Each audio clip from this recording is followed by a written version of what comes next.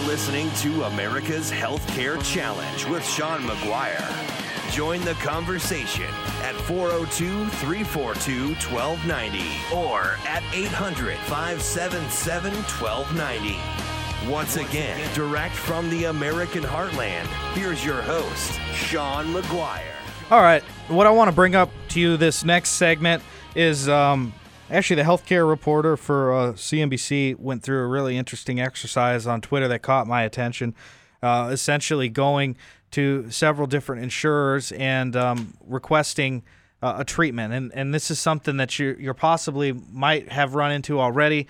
It's certainly going to be happening here in the future, I believe, if it hasn't already, and that is dealing with whether or not certain treatments will be covered by your insurance policy.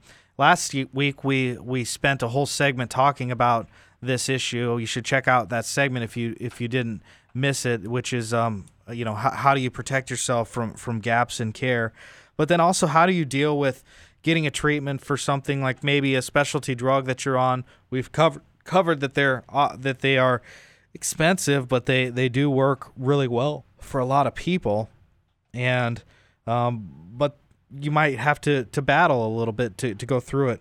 And so I would encourage you to check out Meg Tyrell at Meg Tyrell and her tweet where she went through did some research and went through 5 of the largest insurance companies with this treatment. And one of them said it was covered with prior authorization. One said it was evaluating. One said it was covered, and one said it was not covered. And so really important stuff as you're shopping for the right plan for you is to really understand their policies, and maybe it might make sense to either call them before purchasing or talk to your provider about dealing with these things, because unfortunately providers probably spend just as much time dealing with the administrative side of things, which is sending letters to insurance companies to get patients' treatments covered, dealing with Medicare and so on and so forth. So they might have dealt with this. But the last thing I would like to see you do, especially given that I've had to go through this myself, is pay an awful lot of money for an insurance policy that might give you some heartburn and might not cover the treatments that you have. And a lot of these companies have an appeals process, and if this treatment that you have been on had been covered under a previous insurance company, that will often go ahead and cover that. But everybody's losing a lot of money right now. You heard Slick Willie earlier in the show calling this thing the craziest thing he's ever seen. He is the focus group president. So there's a lot of things happening. A lot of companies losing a lot of money, people paying more and having narrower of networks. And I just don't want you to get caught with something that could be really troublesome, that would avoid you from getting the care that you need, and also keep you from maintaining your health as a result of all these changes. So you can always call into this show. At least you got somebody to talk to about this at this hour, at this time on this station. 402-342-1290 is the number. Okay, so that's my little I'm going to be off my soapbox, I guess I could say. But make sure that you do this research, and if you need help with all of these things, whether you're an individual or a business, you can go ahead and give me a call or work with the organization that I represent, which is Edie Bellis, and they're online at ediebellisinc.com, and they can get you everything that you might need to get you taken care of for all of those things. All right. Next up, we've got an issue that was in the New York Times later this week, and it's it's fighting words for some people. That is the healthcare public option is back. Can it help Obamacare? That is the question that they posed in this article. And one of the things that I would encourage you to think about is the fact that the public option was essentially what caused this whole law to become so politically charged.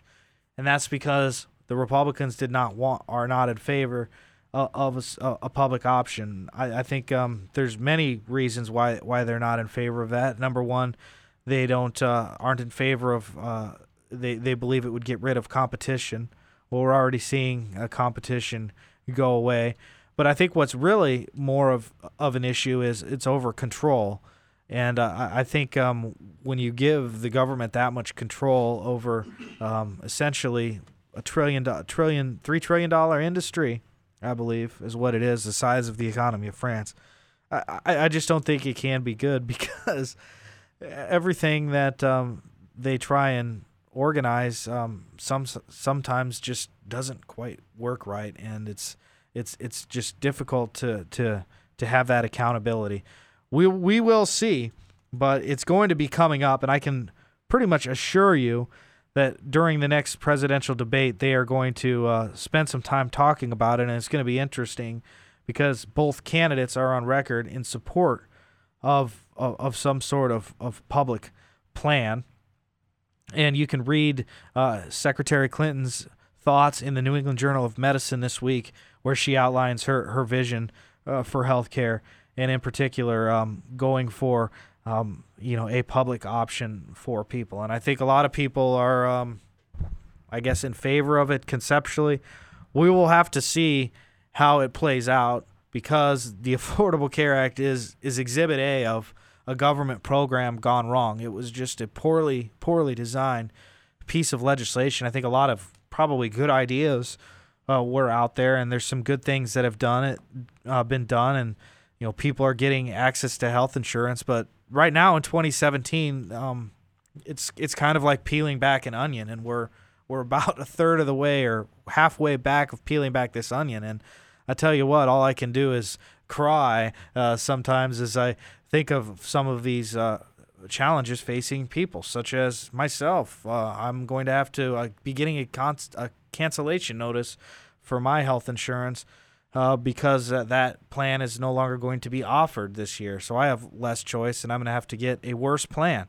And it bothers me because of this pre-authorization issue. I don't want to have to switch insurance companies because of, and have to go through all of that process again. I just want to pay my premium and know that I'm going to get what I'm paying for. And I thought that was what we were supposed to get. That's what we were at least told we were going to get by the folks in Washington who put this all together. And unfortunately, like in so many other instances, that doesn't always work out the best for all of us. And this is just another example of that. It's good for some, not so good for others. I think collectively it's going to create a lot of uncertainty continuing for the next 3 to 4 years.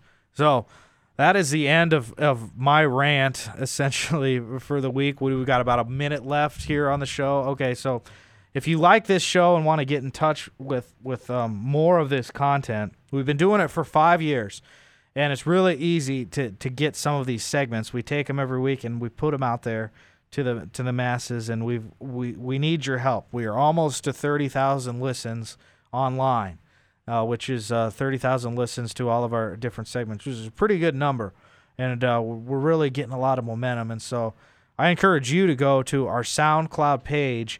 Just type in Edie Bellis, or you type in America's Healthcare Challenge. You'll find everything that we've got. All of our segments from senators that we've interviewed, governors. We've got different contributors all over the country that are sharing their advice with you, and it's something that's just great to listen to. Whether you're on going out for a walk on a beautiful day like today, whether you're running on the treadmill, whether you're working away. It's a good way to pass about 45 minutes of your time and learn a little bit of something while you're at it. And so you can find that stuff there, and you can also find it on our Twitter handle at America's Canary. That is Edie Bellis' Twitter handle, because they are the canary in the coal mine for all of these volatile things coming in the next few years. And they do a daily newspaper aggregate grab called Health Reform Explained, and that grabs all the best stories for the day, so you can start your day off right with knowing what's going on. Until next time, Sean McGuire here. You hang in there, and I will look forward to the next time we can be together.